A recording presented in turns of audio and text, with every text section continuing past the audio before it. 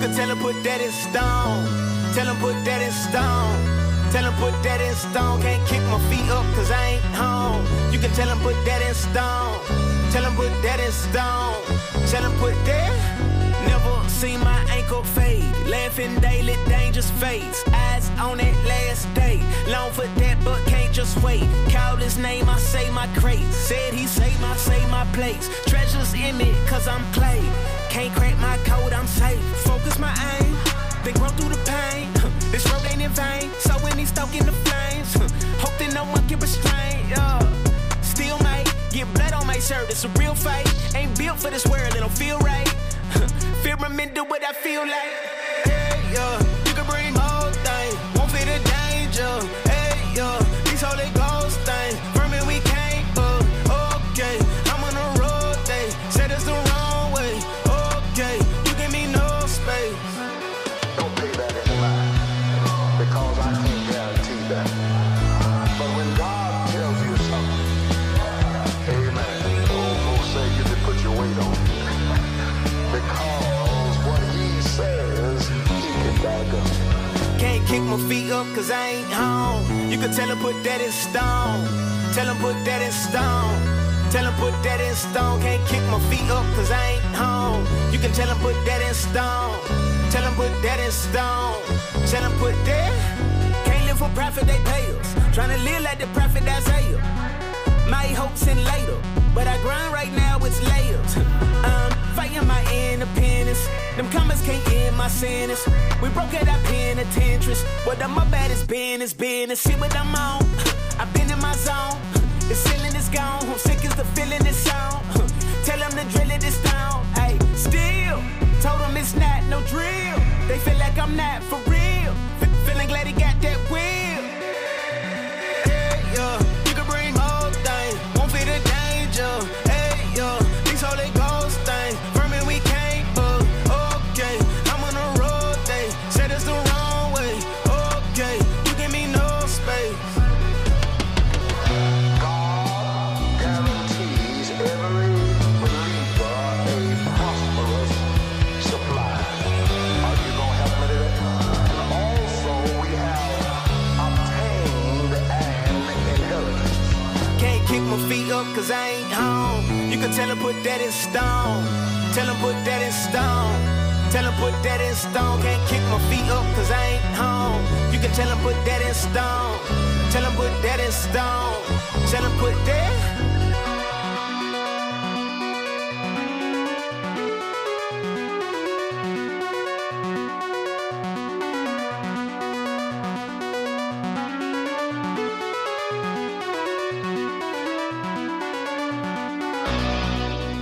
Hello and welcome back to another episode of 6060. In this episode we're going to be continuing with the topic of Are You Ready for the End? And continuing on with the discourse with regards to how Christians should be handling the end of their own lives. So without further ado, let's hop straight back in.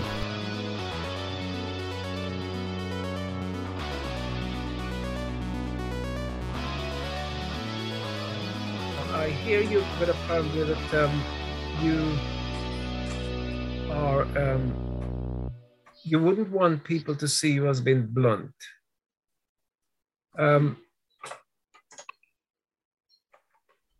But you know,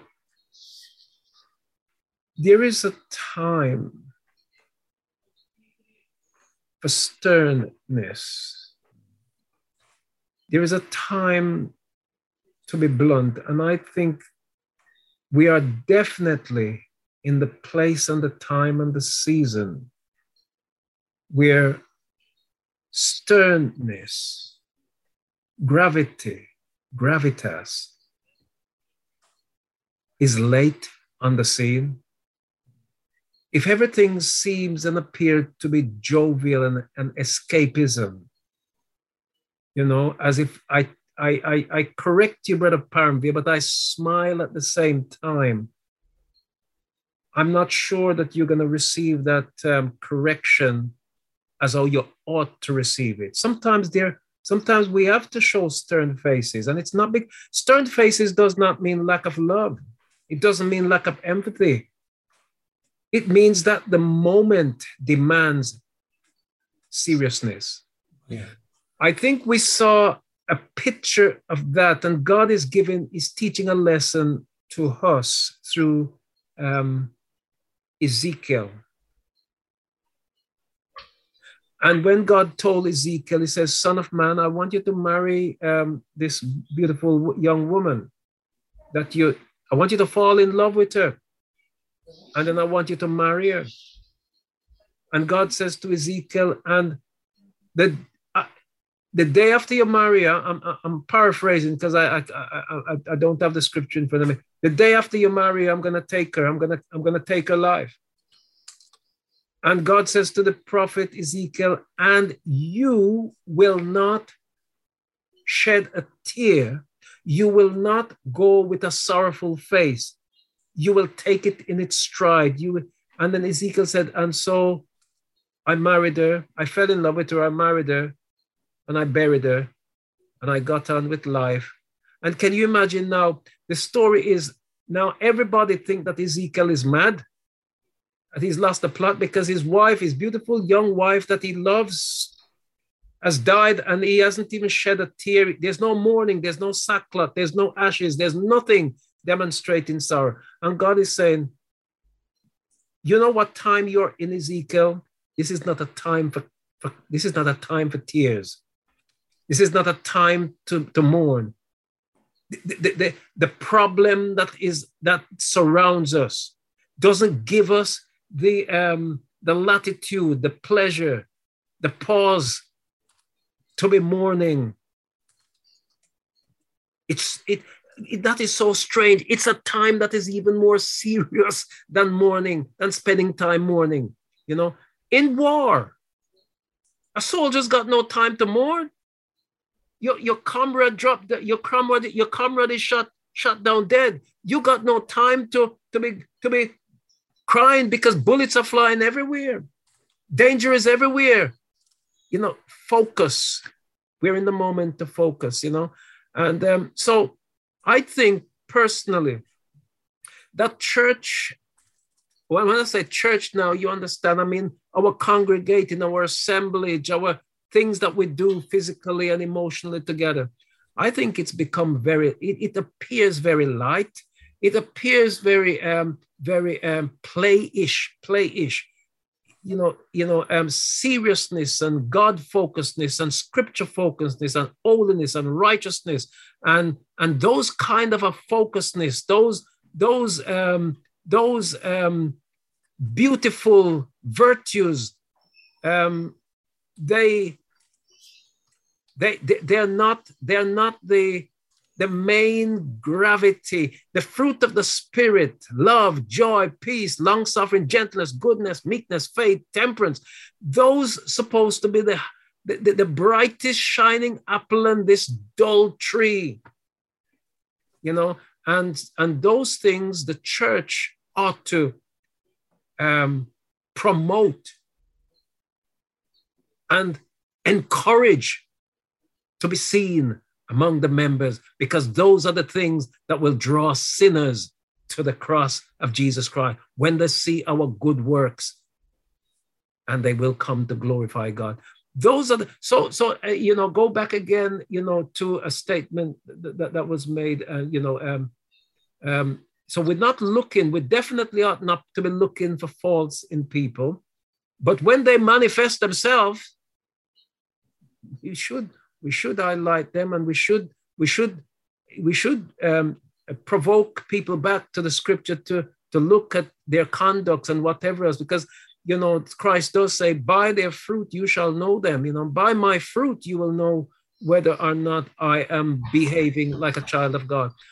And so we ask ourselves, so yes, it is right that every man forget about what the other man or the other woman is doing. Get on with your bit. Be what God called you to be. Shine with the light that God called you to shine. It's a little bit like the Apostle Peter. Bless him. And no criticism. They're given to us for example. So what they did and what they manifested, those has become the examples that we should use as beacon and as reference to know what kind of men and what kind of Christians we ought to be. So here's the Apostle Peter now after the resurrection. And Jesus is admonishing them and telling them what's going to happen. And he says something to Peter. He says, Peter, when you were young, you did what you did, and you went in your strength and in your might to do whatever you wanted. But the day is coming when another shall carry you where you would not go. And the scripture says, and by this he was signifying to him how he was going to die. And then Peter got that message. He says, so I'm going to die like that. He turned around to Jesus and he said to Jesus, and what shall this man do? Or what shall become of this man? And what shall this man do? So Peter was asking about John, whom the disciple whom they all knew that Jesus loved and that loved Jesus. And Peter said, and what about Paramvia? You've just told me what's going to happen to me. And what about Paramvia? What about Reese?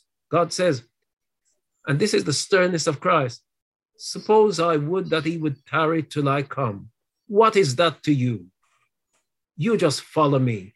And the point I'm saying, we need to get on with our bit. And my bit is to be righteous. My bit is to be perfect before God. My bit is to show, let the virtues of God shine through me. And if another man, and probably iron will sharpen iron, probably another man or another woman will see the grace of God in me and will envy and will want to be like that, and will see the blessings of God bestowed upon me and you and others, and we will want to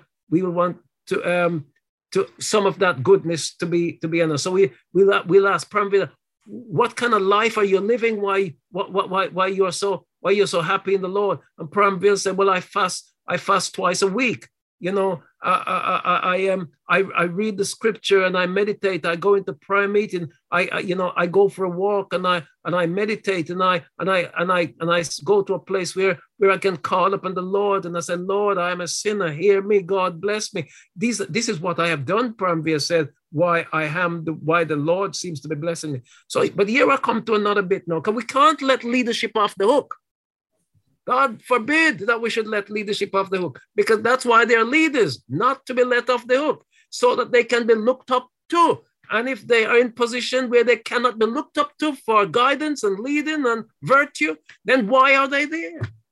So I will never let leaders off the hook. If I'm a leader, don't let me off the hook. I should be demonstrating virtues above and beyond. So why are leaders given to us? They're not given to us as decoration or as a name. They're given to us, the Bible says, for he gave some apostles and some prophets and some teachers, whatever, for the perfecting of the saints, to help the saints to grow up, to mature. So sometimes we shy away from the judgment word for judgment, judging. Now, judgment does not mean, the judgment that I'm talking about does not mean you're casting judgment on people, saying, you are condemned, you are doomed.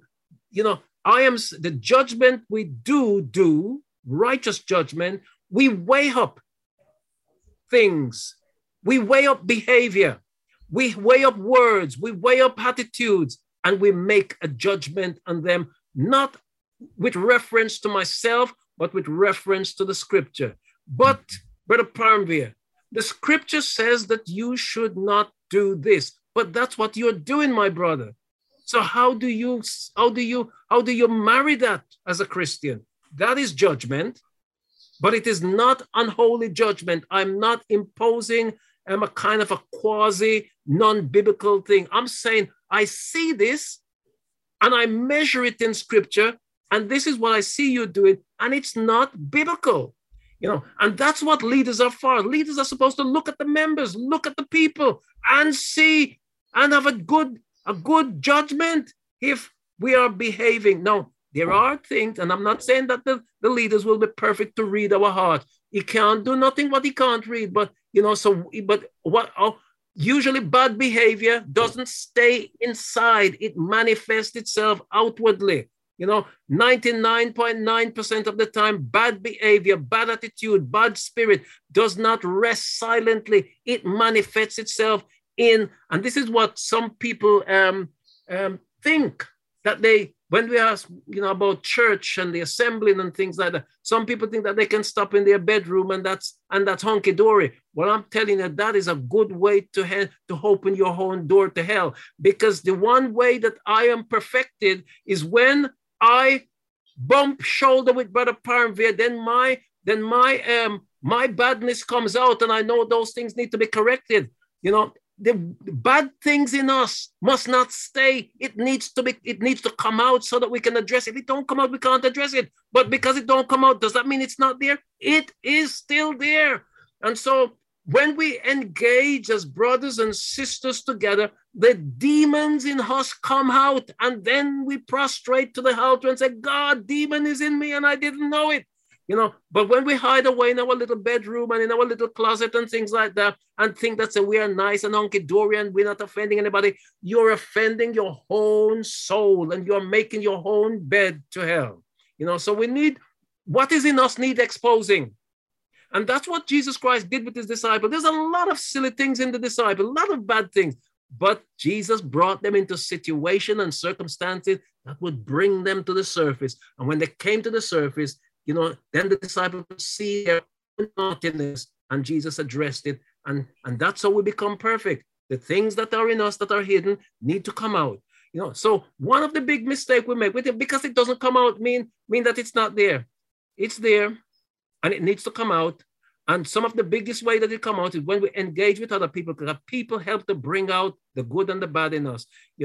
And so we need one another. We need one another to bring out things. So sometimes somebody the Bible says all things work together for good to them that love the Lord. So somebody did something bad against you, and we just rile up against them. But what has that done?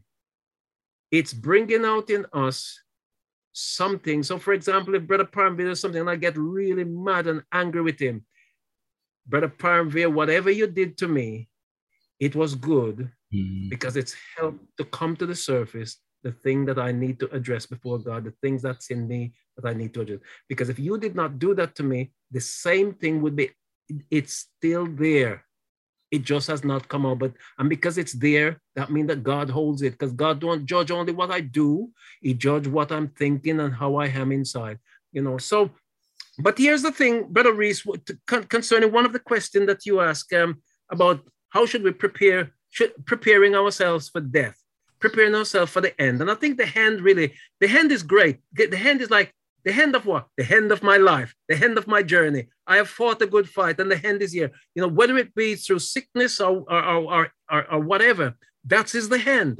And the kind of a rapture, the kind of end time, the kind of Putin versus China, China versus America kind of a scenario, the mark of the beast and the Antichrist and all those things. That's a different kind of an end. But there is a end for everybody, and it's called death. And we know not the day, nor the hour, nor the minute. And that's the one we need to prepare for, But listen to this. How you ask, it's not talked about a lot, And the way that the way that you help children not to be afraid of certain things is not by not talking about it.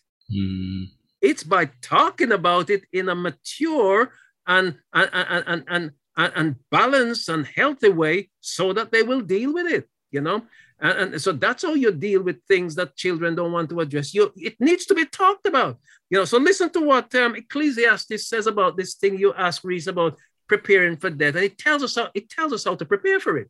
Ecclesiastes 7, it tells us how to prepare for it. It tells us what to do. It says, look, a good name is better than precious ointment. And listen to this, and the day of one's death than the day of one's birth. And he gives the reason for that now. He gives the reason. He just said the day of one's death is better than the day of one's birth.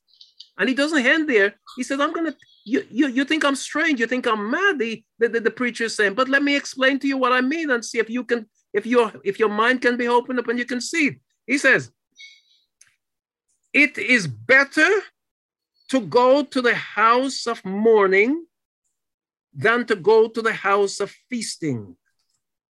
To go to the house of mourning means to go to the place of death. It means to go to the place where people are crying and weeping and lamenting for those who have died, the place of death where he says it is better to go to the house of mourning than to go to the house of feasting. Why? For that is the end of all men. Mourning is death is the end of all men. So get acquainted with it. Don't run from it, because it's going to catch up on you. Doesn't matter how fast you run, it's going to catch up on you. Don't matter how much you go to the gym and push and press iron. Don't matter how much vitamins you have, it's going to catch up on you. Doesn't matter what you go to bed at the reasonable time and get good rest and all that. Death is still going to catch up on you. You can't escape it. It's inevitable. It's a part of the journey of life. So it is better to go to the house of mourning than to go to the house of feasting. Why? For that is the end of some men, all men. And the living will lay it to heart. The living will think about it. So, when we have funerals and things like that, funerals are not really about the dead people in my book. Funerals and the funeral service is about us who are gonna go to where those dead people are gone.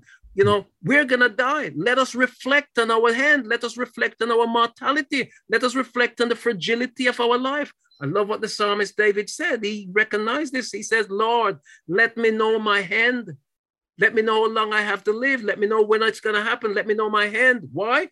So that I may recognize and know just how frail I am before you. He said, look, you have made my days as an handbreadth, and my age is as nothingness. Help me to reconcile that. Help me to keep it in mind that I am not immortal, that I'm not invincible, that I have a finite life, and that it could come at any moment. So he says, it is better to go to the house of mourning than to the house of feasting, for that is the end of all men, and the living will lay this to heart. Sorrow is better than laughter, for the sadness of the countenance of the heart is made by the sadness of the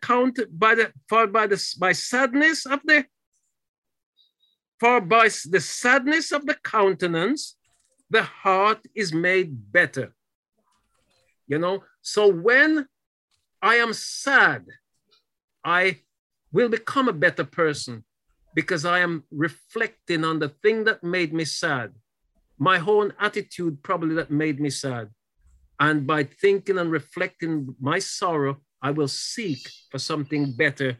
And then here it is. The heart of the wise is in the house of mourning, but the heart of fools is in the house of mirth. The priority of the world is in the house of gaiety and partying and bazaars and carnivals. But the heart of the wise is in the house of God, reflecting and meditating on the inevitable, which will come to us. So that's the preparation, Brother Parmveer, that we need, Brother Reese, that we need to spend time, as you rightly said, thinking, talking, remonstrating about the inevitable things that will come upon us. And then it's not a taboo. It doesn't become a fear. It's something that we're acquainted with. We talk about, a death. We talk about what does it mean? What does it look like? What does it feel like? To leave this world. And as Brother Parmveer said, and to make sure that it feels good, we live good in the Lord, and then it will not be a terror to us when it comes. We know that we're living good in the Lord. Death will not be a terror, but still it's good to know that it's coming, know that it's inevitable, talk about it, and look at it also. Get into a healthy mind frame to begin. And it's a journey, it's a mindset to begin to think of it not as an enemy, but as an entrance into the place that we were long born for, and that's to be with the Lord Jesus Christ. So there are some practical things to do, and one of them definitely is not to be going to party every time, because going to party every time, you don't have no time to reflect on the inevitable. All you're seeing is the good time, the joy, the pleasure. And then when that sad moment comes suddenly, is then you will be panicking and be in uncertainty. But Death is something that we have to prepare for. And what are we preparing for it? Not the physical death, not making sure that you have a coffin, not making sure that you have a spot in the ground, making sure that the soul is right, making sure that the heart is right to meet the Almighty God. Because when we die, they could throw us in the Atlantic Ocean and let the fishes feed on us. It doesn't matter. But the heart was ready to meet God. You know, what is that, Brother Prambe? And they continued steadfastly in the apostles' doctrine. That's what we need to do. We need to continue in the apostles' doctrine. And we know that the doctrines are the doctrines of life. And if we follow them, we have a guaranteed place with the Almighty God.